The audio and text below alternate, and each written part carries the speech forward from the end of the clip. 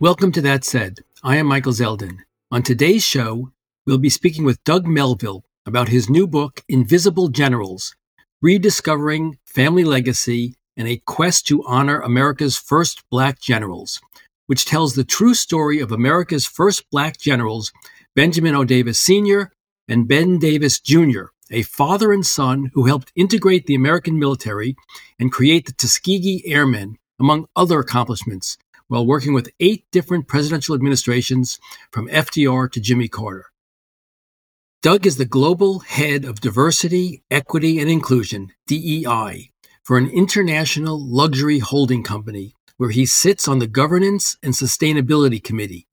He is responsible for drafting the DEI vision, measuring and embedding metrics, and strategizing around DEI as a business solution. Doug Melville, welcome to That Said. Thank you so much for having me today. So this book, Invisible Generals, Rediscovering Family Legacy, A Quest to Honor America's First Black Generals, was a great read. And I'd like to start by having you tell us a little bit about yourself and then why you decide to write this book. So I'm Doug Melville, and I split my time between Geneva, Switzerland, and New York City. And Benjamin O. Davis Jr., who's the centerpiece of the book, was really the centerpiece and patriarch of our family. And it just dawned upon me after watching the Red Tails movie that not only did I not really know about his history, but even my family didn't know. So it sparked me to learn more. And that was what drove me to write the book, was knowing that he was in our family, but it wasn't discussed exactly what he did. And me taking my time and resources to say, who was this man, and is the story worth sharing? And that result of that was the Invisible Generals. And what were you doing at the time? You go see Red Tails, which is a movie about the Tuskegee Airmen. You watch the film, you realize that General Benjamin Davis, one of the most important players in the history of the Tuskegee Airmen, essentially is, to use your word, invisible. He's not a named person. What were you doing? And then you had this aha moment, like, I better take a look at this. Well, it was December 2011, and the movie was to come out at the top of the new year in 2012. And they had a screening with the actors, as well as the producers, the cast, and then also many living Tuskegee Airmen. And I was invited on behalf of General Davis, who was the commander of the Tuskegee Airmen. So when we get into the movie theater and the lights dim and the movie starts, about a half hour into the movie, they bring on the commander of the Tuskegee Airmen, and it was played by actor Terrence Howard. And he looked just like Ben, and I was so excited. And then when he came on the screen, he was addressed as Colonel Bullard, not Colonel Davis. And I looked around the theater and wondered, did anybody know that the names aren't, that his name wasn't real, or maybe the other names weren't real as well? I wasn't sure. And then lo and behold, when the movie ended and there was an after party, I started asking producers and people that were at the party, about the names. And I was approached and had a conversation actually with Oprah Winfrey.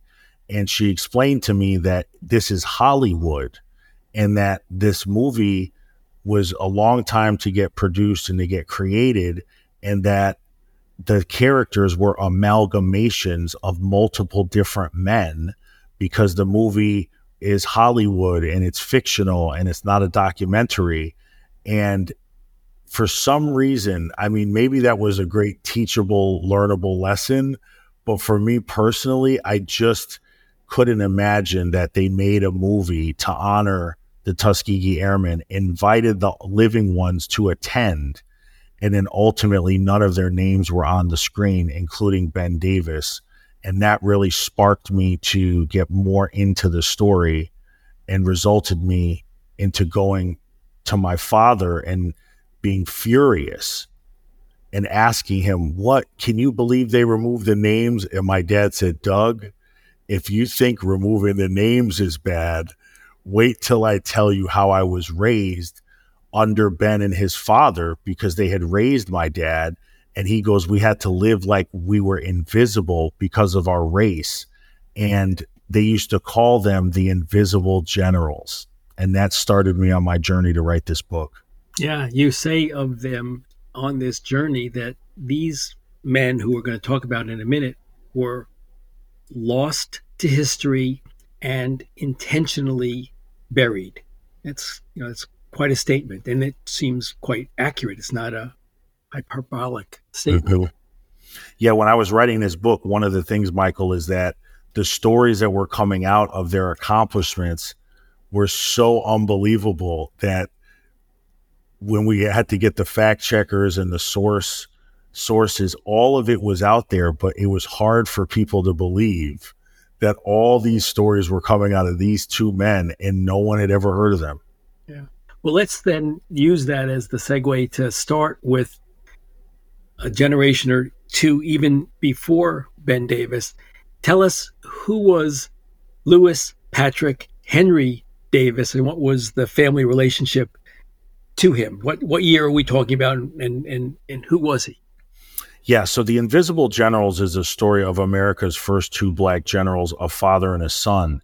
But if you go back one generation previous to them, so their father or grandfather was Lewis Patrick Henry Davis, and he was a servant that was raised in the family of General Logan, who many people know. Logan Airport in Boston was named after General Logan, and also Logan Circle and Square in Chicago and D.C. And General Logan brought in this young servant child and essentially raised him almost as a son in some ways. He started out as a servant, but then grew closer and closer with the family. And when Ulysses S. Grant became president of the United States for his second term, in the horse and buggy was Ulysses S. Grant, his oldest son, and also Lewis Davis, because Lewis Davis was the occasional babysitter for Ulysses S. Grant's son, and that granted him access to the White House, to senators, at a time when blacks had very, very limited access to these individuals. He was familiar with them and knew them, and that's really the start of the family story, because they were able to build the relationships to push the family through. Yes, and so General Logan is able to get Lewis a job in the Department of the Interior, and ultimately in the office of the Assistant Attorney General. What you learn about how does that come to pass? I mean, it just was so opposite of the history of people of color in that time period. Well, what I learned was that we don't really know all the stories of the successful people back then. We're just told about lynchings and everybody was in poverty. And I'm sure that was the case for many Black Americans. But for my family, it starts with allyship, sponsorship. And when he got the opportunity to get this job in the Department of the Interior due to the recommendation of General Logan, that really changed the fate of our family and the fate of history, because that was the first step of that allyship and that partnership between them. And when he was able to get that job, he saw the opportunity and vision that he wanted his son, Ben Davis Sr., to follow. But Ben Sr. did not want to work in government. He wanted to be a military man. And that was kind of where their intentions kind of separated. But what was interesting to me, you hear all the time about a generational wealth gap. And what was so interesting about Lewis Davis was, because he had this job, and we're talking now the late 1870s, early 1880s, he develops the capital to buy a house. He buys a house at 1830 11th Street. And I have to say, when I came down to Washington, D.C. for law school, I lived at 1836 S Street, which was essentially 1830 19th Street. So your great grandfather and I lived 8 I love blocks that. apart. I love that. So many years later. But they buy this house, and that tells him the importance of generational wealth. And he develops a philosophy, you write, which was that he taught his children to work within the system to evolve the system, but at the same time, don't back down to society. Rather, give society a chance to catch up to the values that you have. So talk about that, because that was that philosophy of working within the system to help evolve the system becomes generationally important in your family. Yeah, that would be the motto on our shield. And it was even taught to me at a young age to use the system, to diffuse the system.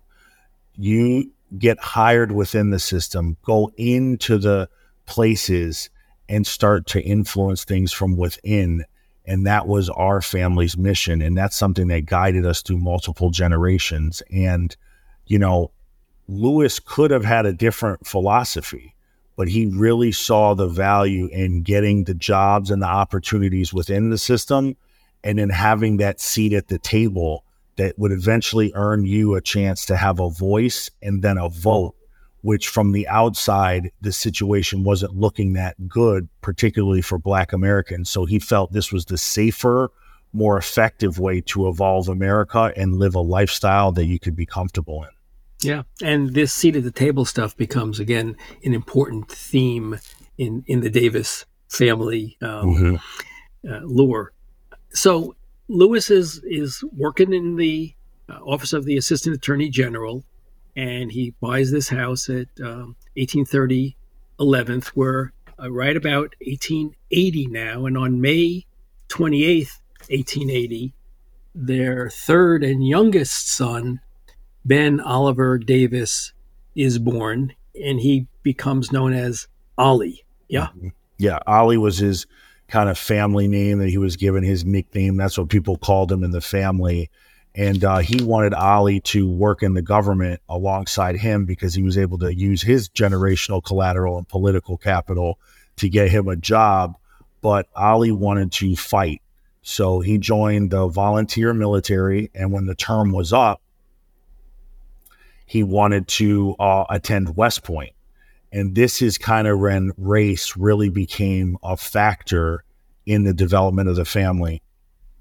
Well, so before he goes to West Point, though, he goes to the M Street High School.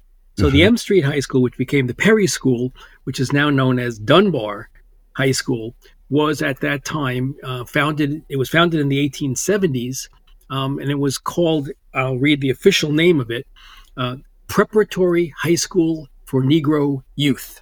It's a segregated city, Washington, and in that school, in the M Street School, he joins the school's corps of cadets, and that's what entices him into the military. This M Street Preparatory School Corps of Cadets program. Yeah, exactly. And that was when he saw what you could do as a military man. He liked the idea of the uniform.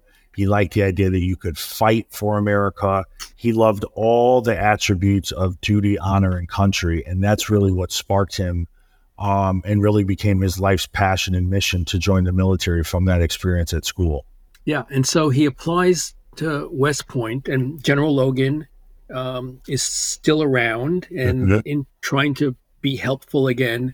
What does President McKinley say? Yeah, so General Logan was able to get Ben Davis Sr. the signatures to get into West Point, which was hard for a Black American at that time to obtain the signatures. So when he ended up getting the signatures, he knew he would get in because they were getting the signatures from the former president's best friend and a well-known person who was a congressman and a senator at the same time. But when it gets to the desk of President McKinley, he rejects the application because he doesn't want to get in the habit of allowing Blacks into West Point. Now, at that time, the military was segregated, so allowing Blacks to be officers in a segregated military was seen by many as a feudal exercise because they couldn't be in charge of anybody.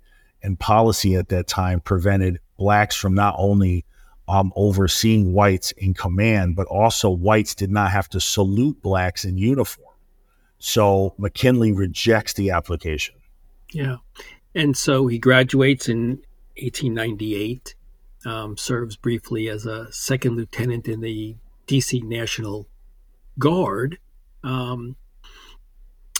but then decides to join the Army as a private. Had he been able to go to West Point, he would have come into the Army as an officer. But because McKinley denies him that opportunity, he has to come in as a regular Army private. A full buck private, they called it. It's the lowest, and that for his dad was insulting to the family name. He had felt that if he couldn't get in a classy way, that the Davis way with the connections, then it really wasn't worth your time doing it. So Ben Sr. writes his dad a letter and takes a one-way train to Wyoming because he had heard about the Buffalo Soldiers, which was the one group of black soldiers in America. And they were stationed in Wyoming, and their task was to push the Native Americans farther out west on behalf of the United States military. And when he arrived there, he was a private, just like anyone who goes to a local registration center and signs up for the military. And when he became a general many years later, most people would say they weren't sure if any other general previously or forward had just been a private upon entering the military, because it's so improbable that you would get that high. But that's exactly what he did. He entered as a private and joined the Buffalo Soldiers. Well, and in fact, the thing that's making that rise even more improbable is that black soldiers in this segregated military at this time were given what are known as pick and shovel jobs only. Yeah? Yeah, so pick and shovel jobs were the jobs that blacks were assigned to do, which were, build tents, lay railroads, move things, like very heavy on logistics.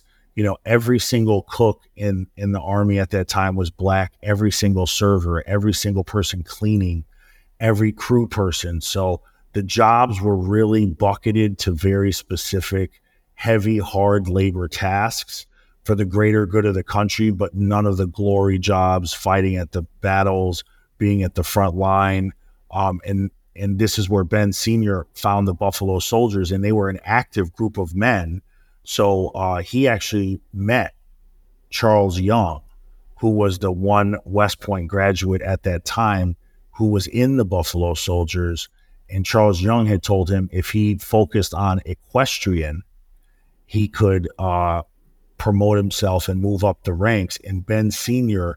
studied horse riding and equestrian for years. And just so happens that 2 years later, after arriving in Wyoming, he gets a letter that he was going to be up for promotion to become an officer. And that officer promotion was approved by President McKinley, the same person who had rejected him to get into West Point, approved him and sent him a letter that said, I saved you 2 years of your life by not having you go to West Point.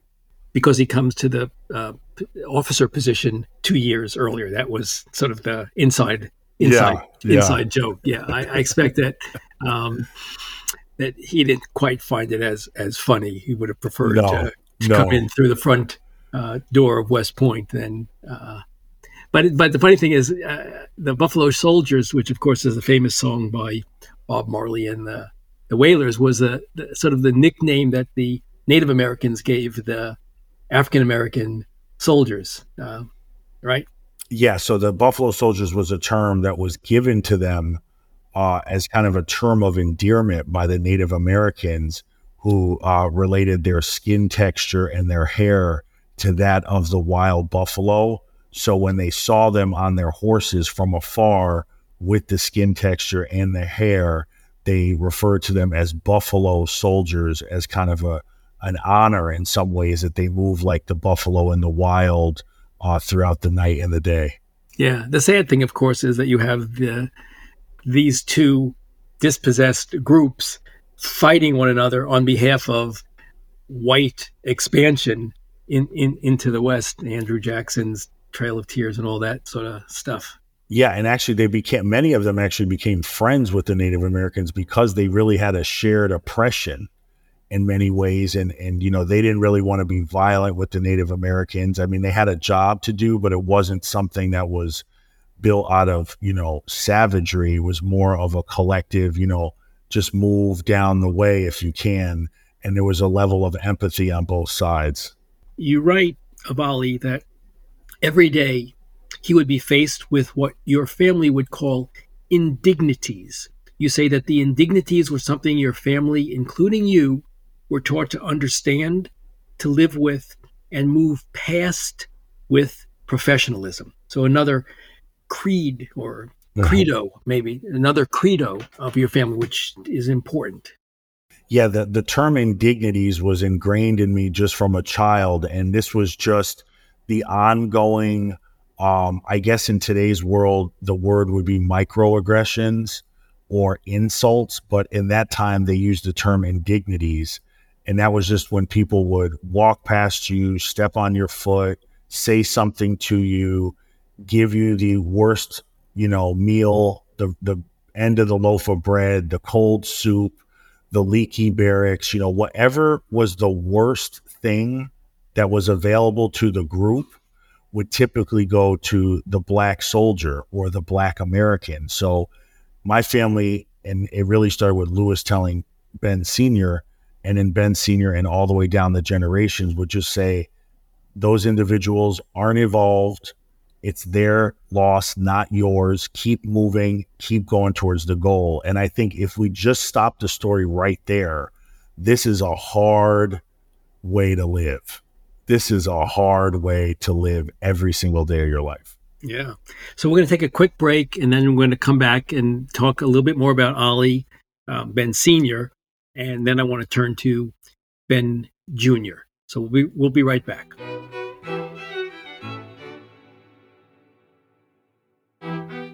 We're talking with Doug Melville about his book, Invisible Generals, and we've been talking about Ben Davis Sr., Ali, as he was known, and his career is progressing. He's a officer now. He's a equestrian specialist, and things seem to be moving forward, albeit incrementally, in his military career. But then tragedy strikes him at home with the death of Eleanor. So tell us a little bit about that. Yeah, so Ben Sr. was really trying to juggle family and the military.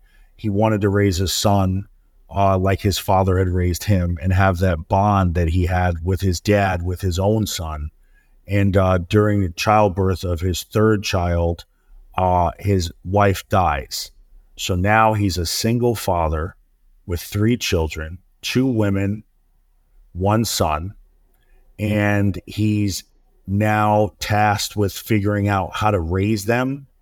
He doesn't want to break them up, which was the option to send one child to different family members. So he calls on his dad. He asks for international assignments so he could move his career up faster, because the assignments in America were really in the Jim Crow era, and he really couldn't grow his career as fast as he needed to support the family. So he requested to be sent overseas, but with that, he would have to have someone take care of these 3 children. And that was when he left the children with his dad, Lewis Davis, in the house in Washington, D.C., and had them raise the children for much of their youth so they could grow up in a world where they had a bond with family, they can understand the family values, and they could also stay together to support each other. And that was how his kids were raised while he was a single father. Hence the importance of 1830 11th Street. Mm-hmm. Yeah, that's why this house is really so important. And when we really look at the importance of the generational collateral, a home can really save your life, because if they don't have this home, there is nowhere for them to go. And that was really the importance of home ownership still today. But back then in particular, it was even more important. You wrote something that struck me as important to emphasize too, about this time where he's off at the Philippines and his folks are raising his three children, you write that sometimes being extraordinary, which is what he really was, sometimes being extraordinary isn't only about professional accomplishments, it's about the sacrifices in our personal lives and relationships. Yeah, and that was so important to me because all the books, Ben Sr. had Ollie, he had a biography written about him. Ben Jr. made an autobiography. But I think when you tell the military stories, many of the times the family side is left out.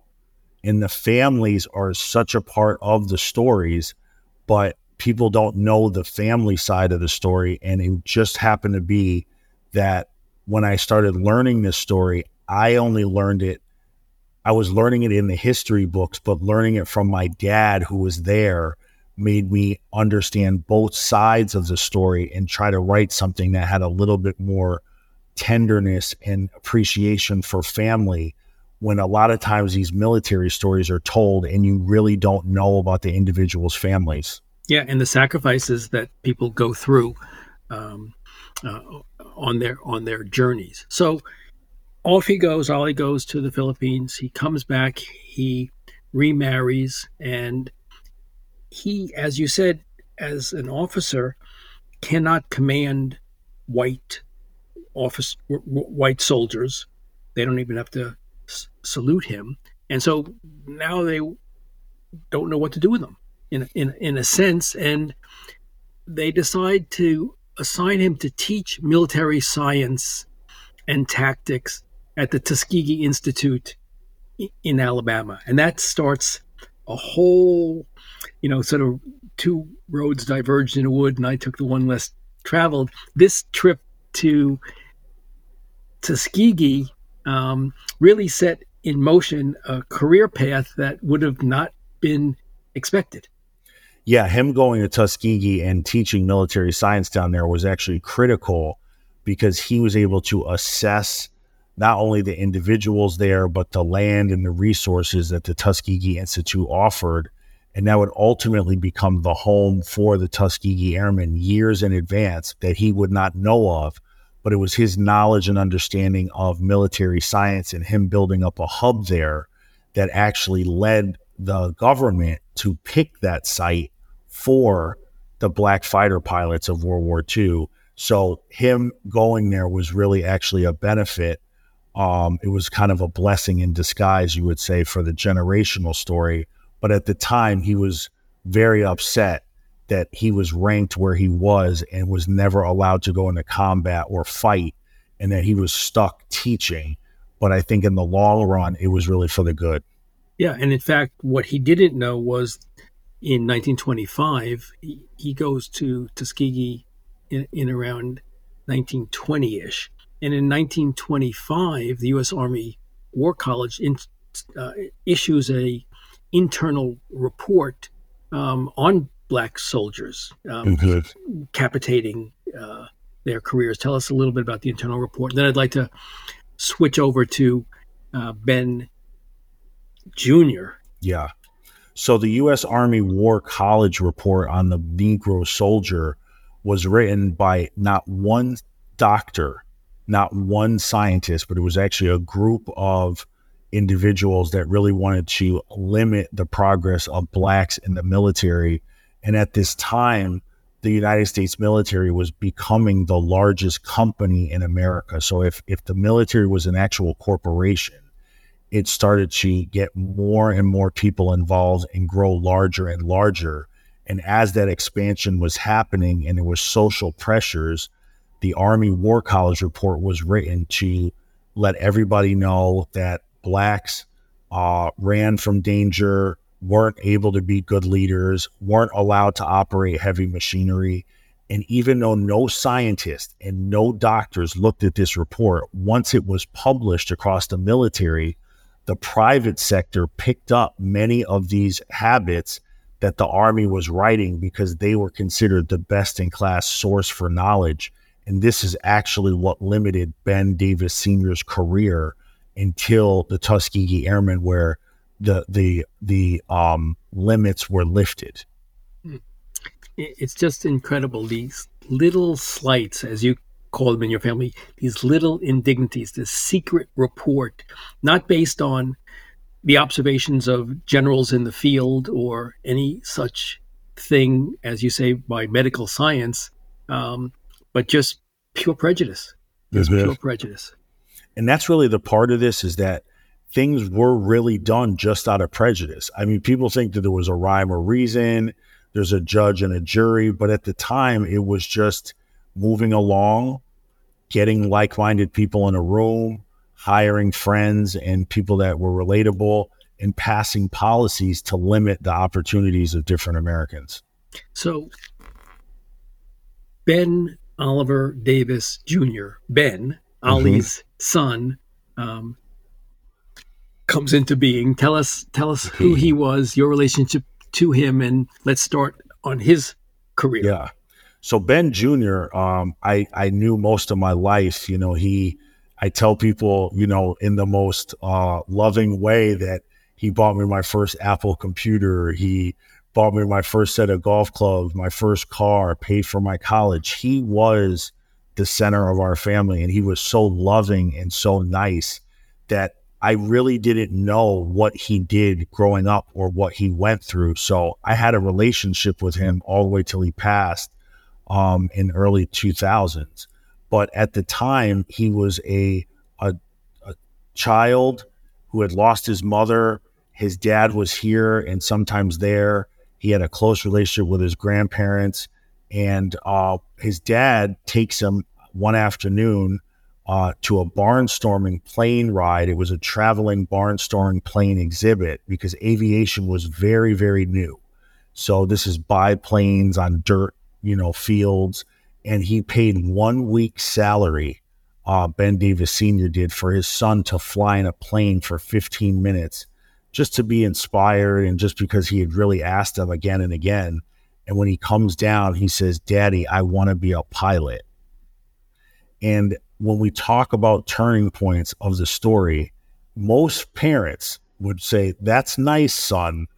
I think everybody wants to be a pilot." But his dad said, "If you want to be a pilot, I want to help you live your dream. And if you follow my direction, we can get you into West Point. And if you graduate in the top third of your class, even the United States military cannot turn down a United States Military Academy graduate. So we have to get you into West Point and get you to graduate in the third of your class so you could live your dream. Because in the private sector, they're never going to allow blacks to fly. But in the military sector, even a West Point grad will have that opportunity." And him and his son make a deal that Ben Jr. is going to follow everything his dad says. And I kind of compare this to, when you see Tiger Woods or Venus and Serena, all these child prodigies in some way, they have a parent that's waking up with them, bringing them to the range. And that's exactly what Ollie did to his son, Ben. He trained him as if he was a soldier, get up with him, lights out with him, eat with him every single step of the way so he could be prepared to go into West Point and graduate. And in fact, he does. He does. He applies and he arrives in West Point in 1932. Uh-huh. Is he now the second African American to have been in West Point? You mentioned Young, but is he literally number two? No, actually, there was a flipper. There was actually, he's the fourth graduate of West Point, but the first since the 20th century. So when he applies to get into West Point, he has to get the signature like his dad got from General Logan, but there was only one black congressperson in the whole United States at the time, Oscar DePriest. So they had to sell the family house. And now this is what I say, a sacrifice of a father for a son. Sell the family house in Washington, D.C. to relocate the whole family to Illinois to live in the district of Oscar DePriest for 1 year in order for his son to get the signature to go to West Point. So sacrifice on level 10. And after Ben gets the signature and takes the test, he fails the test. And his dad says, no problem. We just send you off to school at college and you get better and we take it again next year. And when they take it for the second time, he gets in, and he arrives in the summer of 1932 to West Point, and they don't know he's Black upon arrival. So they pull him into the commandant's office, and under the sign that says duty, honor, and country, they assign him a converted janitor's closet to live in with no roommate at the end of the hall. And here you have Ben Davis Jr., who's 18 years old, his first night at school. He has no roommate at the end of the hall, and he goes to bed that night scared and nervous of what's to come, because you're just at this place now. And he wakes up early the next morning and hears the pitter patter of feet. And he thinks that there's a meeting that everyone is scheduled to attend, but he didn't get the notice because no one knew his room was occupied because it was at the end of the hall. So he gets dressed and runs down to the room, Michael, and he tries to open the doors, and the doors are locked, and he listens in, and it was every single cadet and faculty. And they said, we accidentally allowed an N-word in. You are to treat him as if he's invisible until he drops out. He doesn't drop out. His father, as we talked about, the family culture was perseverance, even in the face of horrible treatment. And for all his 4 years, essentially, he's given the silent treatment. No one eats with him. No one talks to him. He's there, an island unto himself. Yeah, he was alone in the crowd. And this is where you talk about mental fortitude and talk about indignities. This was another level. And he went there for 4 years, 50 weeks a year. And he did not have one interaction outside the line of duty. He couldn't go in the library. He had no study buddies. He failed classes like boxing because no one would get in the ring with him.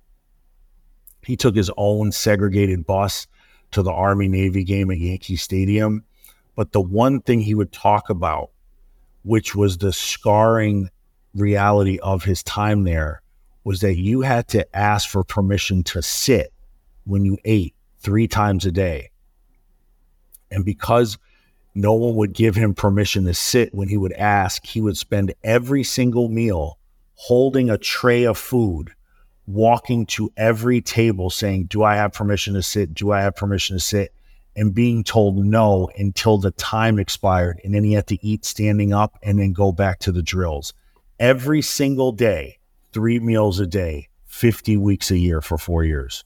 It's unbelievable. And what strikes me as incredible, one, is that he persevered. Most people would not. They would have left. But second, in his autobiography, he wrote, I never felt sorry for myself. I knew I could push aside any obstacle in my path. My father had taught me to be strong. He had endured adversity, and so could I. And that's the moral of the story, because other Blacks had been to West Point before and not been able to get through this. So it got to a point where he realized this was just what was happening when Blacks were admitted into West Point.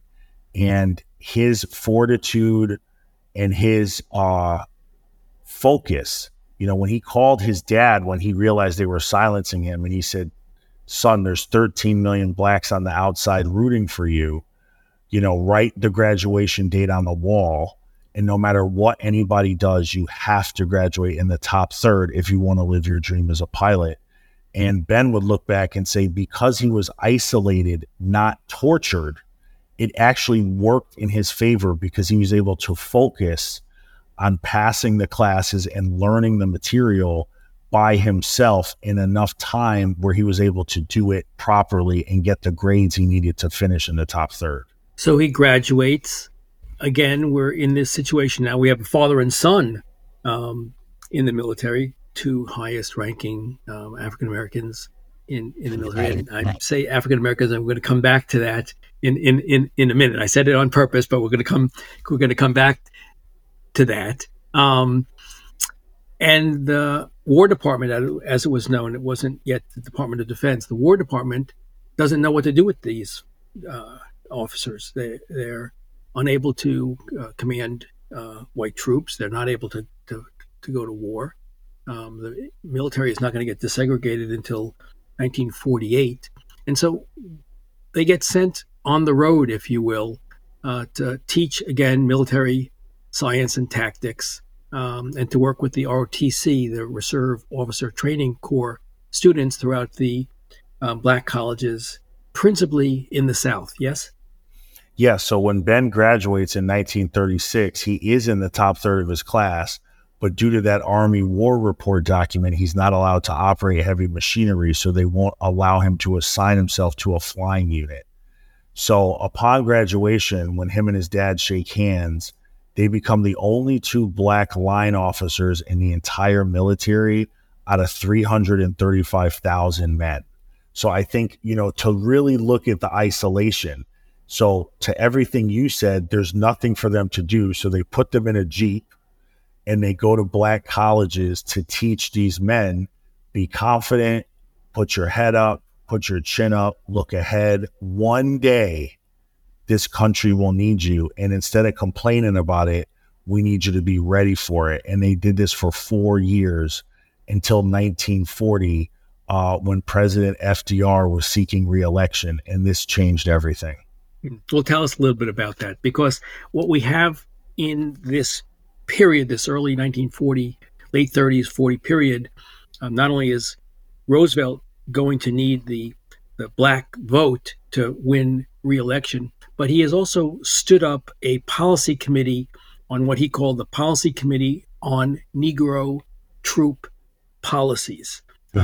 So talk about that. And we should remind our audience that we listened to a author conversation about a book called White Lies about Walter White, who was the head of the NAACP, who too was tasked by Roosevelt to report on conditions of black troops abroad a little bit later when the war starts. So Ali is given what is, I think, an important job, though it wasn't necessarily intended to be at the time Roosevelt gave it to him. So what's going on here?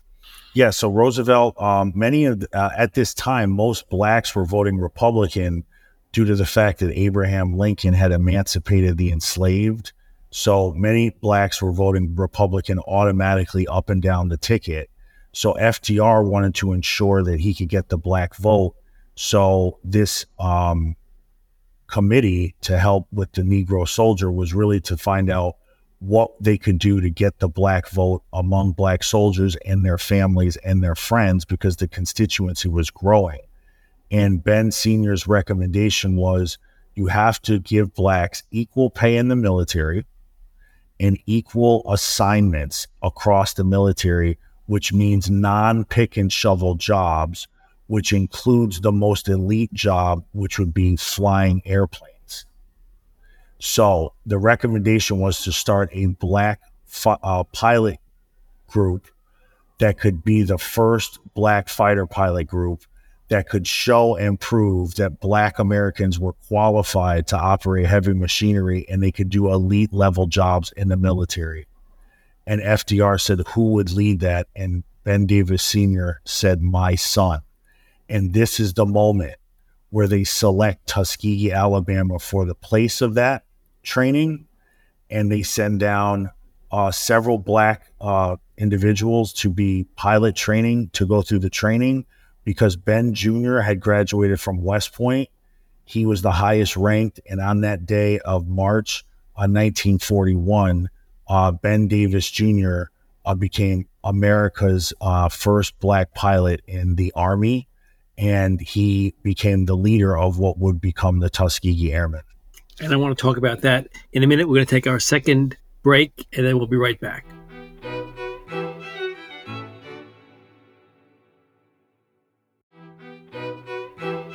We're back. We're talking with Doug Melville about his book, Invisible Generals, and where we left off essentially is the formation of what become the Tuskegee Airmen, or the famous Red Tails. So tell us about this unit and what it was able to accomplish. So once Ben goes down there, the graduation rate for blacks in America was under 10%. The literacy rate was quite low. So when FDR had originally created this idea, it was called the Tuskegee Experiment, because it was really just to have an experiment to see if blacks could operate heavy machinery. It was never really intended to go to war or really be effective. And Ben would share all the small things that they would do: lack of food, lack of good planes. The military is still segregated, so they had to have separate tools. If the tool worked on the white airplane, it couldn't be worked on a black airplane. If a mechanic worked on a white airplane, he couldn't work on a black airplane. So what Ben realized was this whole thing was really set up to fail. But because he had gone to those black colleges for 4 years with his father, when they were looking for more people to join the Tuskegee Experiment, FDR and the military brass didn't think that there would be enough people to go down there and it would just dissolve. But because they had had all this exposure, and because Ben Sr. had lived and worked down there, when they made the call, 15,000 qualified black men and women arrived in Tuskegee. And over the course of the next few years, Ben Davis Sr. would end up training and leading these 15,000 people, which are now known as the Tuskegee Airmen. So it was 1,000 plus pilots, and then 14,000 support staff, bombardiers, ground crew, in a 100% segregated division of the United States Army. And it was being commanded by a 29-year-old young man who had never commanded anyone in his whole life outside of West Point. And your grandfather. Yeah. It's unbelievable. The story is, I mean, even when I tell it, it's really unbelievable that this worked, and that it was pulled off, and that this succeeded, because it was like a one-shot thing. It was 1,000,000 to 1. And after training for years and having to take the test again and again, they would not deploy the black pilots. And it became a whole political issue at the time, where Time magazine wrote an article, experiment proved, we're in the middle of a war that was by no means won by the Allies. Hitler was taking over so much of Europe, Eastern Europe, Western Europe, and the Allied forces were looking, the outcome was still to be determined. So a lot of people couldn't understand why the United States military was messing around with this black pilot group in the middle of a war. And meanwhile, Ben Davis Jr. is trying to figure out why they don't just deploy the men. He couldn't understand why you just didn't let us fight. And ultimately, they sent them to North Africa, and then they sent the men to Ramitelli, Italy. And when they got to Ramitelli, Italy, Michael, they realized that they were going to have to give them new airplanes, because the planes that they were training and flying with were pieced together of different planes and models, and it just wasn't going to work. And that's when they rolled off the P-51 Mustang and the P-47, which would become the fastest propeller planes ever produced. The next level of plane after that was jet planes, and that was the P-51 plane model that we associate with them as the Red Tails. This is a conversation that could last 3 hours, and it's so interesting. And I want to just do one thing more on the Red Tails, and tell us about how the tails got to be red and what was written on the nose of these planes. So when Ben got to Ramitelli and he was standing in front of maps that he was receiving, because we have to remember, there's no real computers. Everything is through the wire. Everything is on physical maps. And he started receiving maps of where different bases were set up, and realized that the maps were segregated. So his men were in a place and location that wasn't showing up on other Allied maps. So he said, guys, and just to play it safe so nobody hits us, the good guys don't come for us when they see us, we should paint the tails of the plane red so people know we're Americans. And he commanded all the men to go out and paint the tails red. And it was actually 4th of July weekend before their longest mission. And that was the beginning of the red tails. And on the nose of the plane, Ben, as the commander, put by request.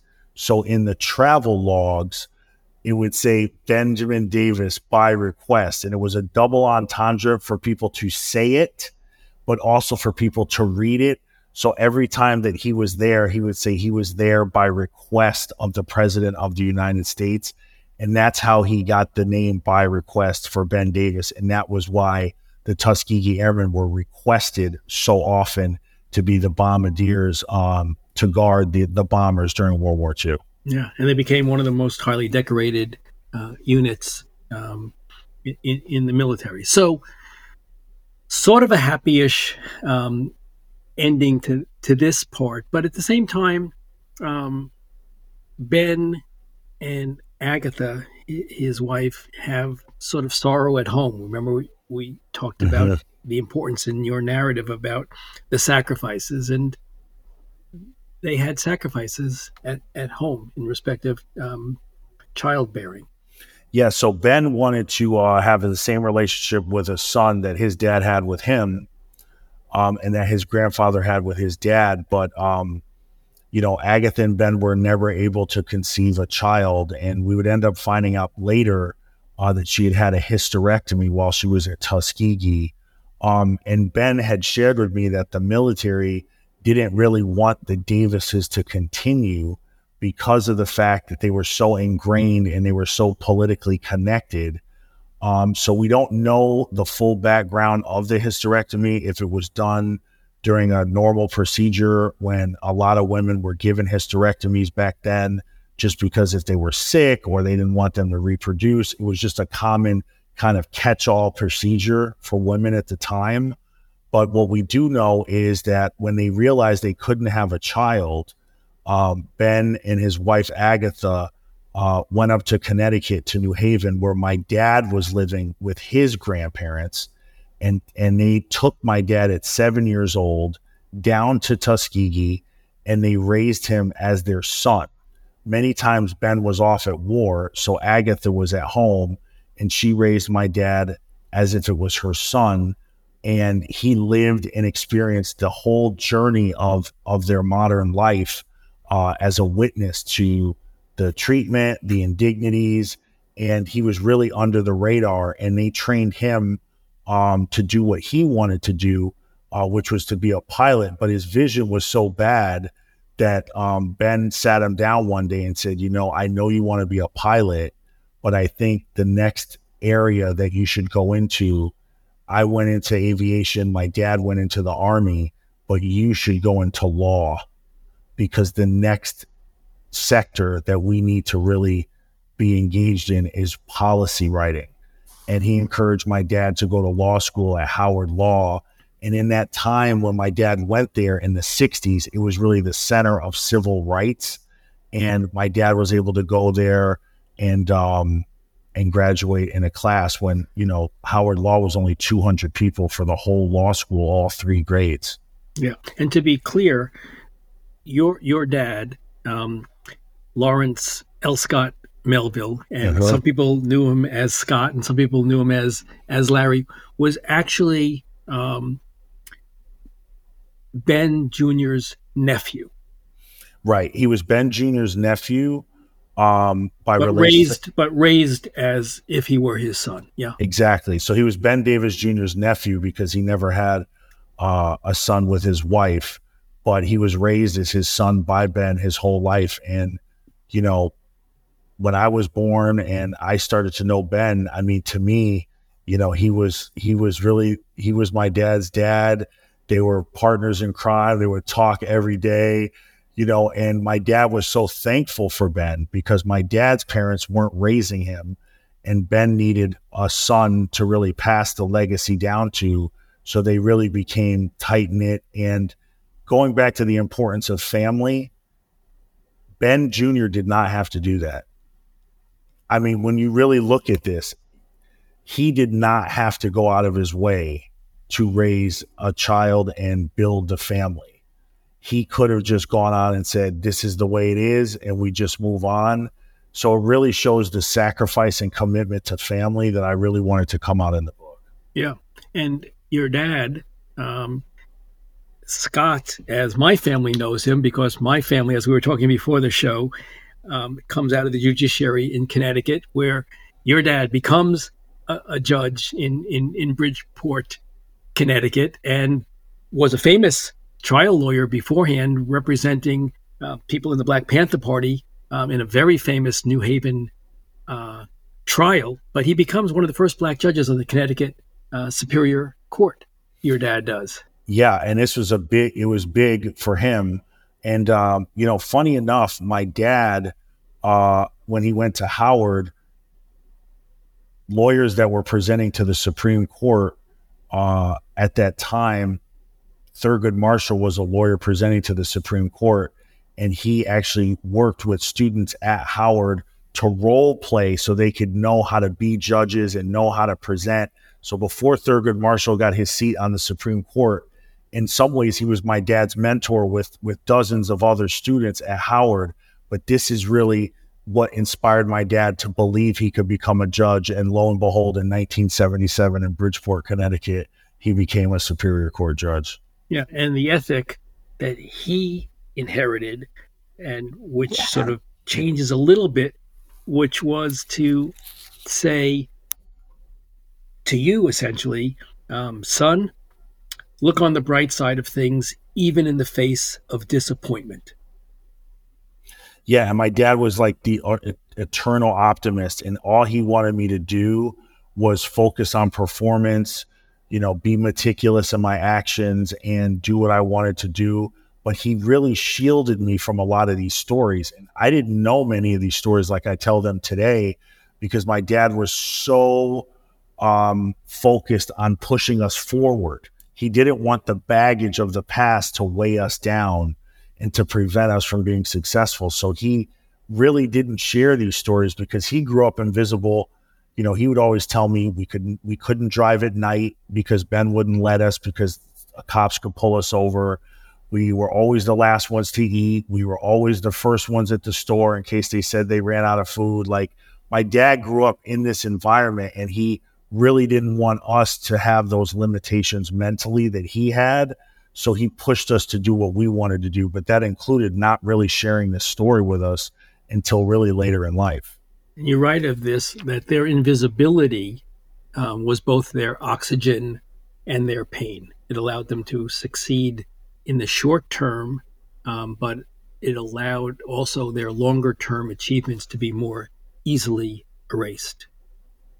Exactly. And I don't think they looked at legacy. I mean, they definitely knew their legacy, but you could only fight so many things at the same time. So they were just trying to survive and move ahead. And I think being invisible allowed that. But when it came down to who got recognized, their invisibility absolutely is the reason why no one had heard of this story. Yeah.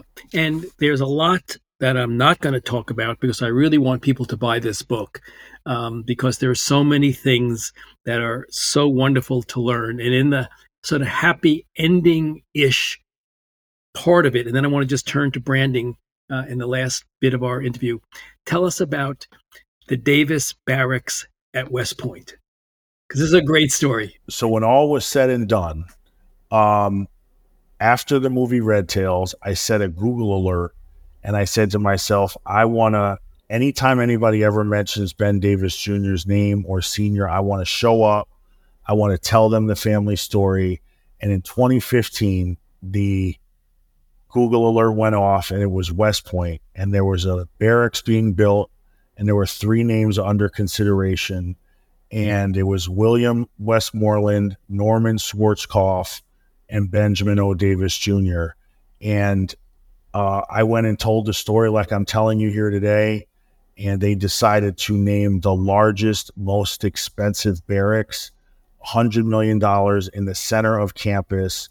after Benjamin O. Davis Jr. and recognize him as one of the greatest graduates in the history of West Point and acknowledge that he went there for 4 years with no one talking to him. And when I went back to campus, Michael, to cut the ribbon, and I saw the cadets tell me, it's so hard to graduate from here. For you to do it with no one talking to you is just, it's like a legendary story. And that was really the happy ending, to make sure he was visible in a place where he spent his life as being invisible. And then 2 years after that, we were fortunate enough to have the Air Force Academy rename their airfield after Benjamin O. Davis and paint the training gliders' tails red. And they say, in honor of Benjamin O. Davis. So as of last year, all the cadets from the Air Force Academy that graduated flew gliders with red tails on it in honor of Ben. Yeah, that's the U.S. airfield in Tuskegee. Oh, no, in Colorado. In Colorado, yeah. So I mentioned earlier in the conversation the term African American. Tell us about that and your family. So Ben fought his whole life to just be known as American. And he felt that after they were called Negro Americans, the next term that should be associated with Negro Americans would just be to call them Black Americans. And I mention it in the book, but I don't harp too much on it. But I talk about when Jesse Jackson had the press conference to change the word Negro in the newspapers to African American. And he called Ben and asked him if he would support it, and other prominent Blacks as well. And Ben said, I fought my whole life to be an American, and we actually should just address ourselves as such. So if you pushed him, he would identify as a Black American, but he never wanted to use the term African American because he felt we had earned the right to be simply Americans. So I don't typically use that term, but I do understand the history behind it. And also that Jesse Jackson created it. I don't think people really know that as well. Yeah. But what's interesting is in the donation of all the memorabilia from your family, your mom, was it? She scratches out African American and just leaves American on it. So if it says, here's a photo of Ben Davis Jr., the first 4-star African American general, which he was, which Clinton gave him the 4th star after retirement, she scratches on the photo the word African because he wanted so much just to be the American 4-star general. Yeah, exactly. And when the Smithsonian came to collect their goods for display or to be housed in the Smithsonian Air and Space Museum, upon them coming to load the items in the truck, Ben's wife for 60 plus years stood at the door and she crossed out the word African on item after item and wrote a letter to the Smithsonian that they showed me that said, in the eyes of history, we feel that we have earned the right to be categorized as simply Americans. It's great. Part 2 of this book, which I actually would like to have you back to do a longer conversation on this. But part 2 of the book is how to become a visible general. We've talked about your family and their invisibility, and you have made a great career in the area of branding and visibility. And part 2 says, here are my ideas about how you can go about becoming visible. So can we talk about this and branding? And then I promise we're going to have part 2 of this conversation. We're going to talk all about DEI and branding. And I want you to tell us about the campaign you led to retire Aunt Jemima as a brand. Yeah. So when I saw the Red Tails movie, not only did I start on my quest to learn more about my family, but I also switched careers to become a corporate diversity officer. So in the year 2012, I began my career to advise companies all around the world, big brands, everyday products and services that we all use, on how to be more inclusive and equitable, and to ensure that those that were left invisible, whether they're women or historically excluded groups, had that light and had that poise and had that moment so they could be visible. So I really looked at my learnings from my family and translated them to work. And then I took my learnings from work and translated them to my family. So to ensure that we have control of our own names and likeness. And in the second part of the book, to me, the most important takeaway is there's so many stories out there and we don't know because the silent generation doesn't speak, but it's our responsibility. We have all the tools and resources to help make all these invisible stories of our parents, our grandparents, families of veterans, which most of them are in public domain. And people don't know that if a journalist or someone writes about your family, you don't even control the narrative or own it. So I think it's just an important exercise to say, when you look at your family, who are your family values? What do they stand for? What is your family brand? And going back to the areas like use the system to diffuse the system or indignities, look at the areas that your family built for you as generational collateral and figure out how to turn that into a positive. Right. And in respect of that, and this is important for our sort of C-suite audience and those who are operating within that environment, you say there are things that you need to be able to do to help in this process. And I'll give you there are a long list of them. The ones that struck me are differentiate yourself, harness the power of perseverance, expect setback and seek support, and choose your own path and use optimism as an operating system. So can you take us out of this interview by talking through, I know that's a big topic, but talk us through this, and then we'll flesh it out in part 2 of this a little bit later in the season. Yeah, no, but I think the thing is that there is something called oppression fatigue. I mean, I just working in corporate diversity and seeing the narratives around corporate D&I right now, we've come to the point where we've talked about it. People have had many different definitions for it, but we have to look at it and say there's more people now looking at the challenges than ever before. We have everything we could ever want. Society's farther along than it's ever been. We have to look at positivity and optimism as a superpower and as a fuel to drive us forward. And don't take the time to criticize, but take the time to teach. If you see something, don't blow people up on social. Contact them and communicate with them and say, listen, we all can move better together. And the story that you had touched on around Aunt Jemima was something that when I worked in D&I, one of our clients was PepsiCo. And when discussing with them Aunt Jemima and what she stood for historically, working with them to lead the retirement process was how Aunt Jemima got retired. Although people were yelling and screaming, what are you doing? How is this a thing today? Sometimes that doesn't work.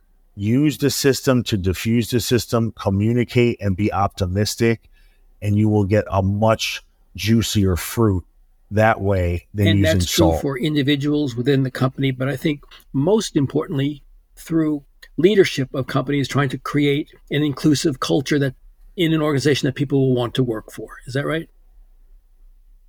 Absolutely. And that's the whole thing. Sometimes you don't have to make big messages and scream from the top of a roof. Small, ongoing, consistent changes that are actions go much farther than big statements and commitments that can't be fulfilled. So you have one line in the book at the end, which is, our lives are the receipts of our ancestors' journeys. And your ancestors had quite a journey. They did it. And I'm so proud that I can continue it. You know, Ben used to tell me, Doug, the impossible takes time, but in time you can accomplish the impossible. And when I saw the barracks, and the one other thing I want to do for Ben is get him a Presidential Medal of Freedom from the White House. I want to continue what he started and make him proud and actually take the receipts of what he bought and continue to build up. If he's not proud, And if your dad's not proud, I don't know what proud means. Doug Melville, it's been a pleasure to talk to you. The book is Invisible Generals, Rediscovering Family Legacy and a Quest to Honor America's First Black Generals. Thank you so much for being with me today on That Said. Thank you so much, Michael. I appreciate it.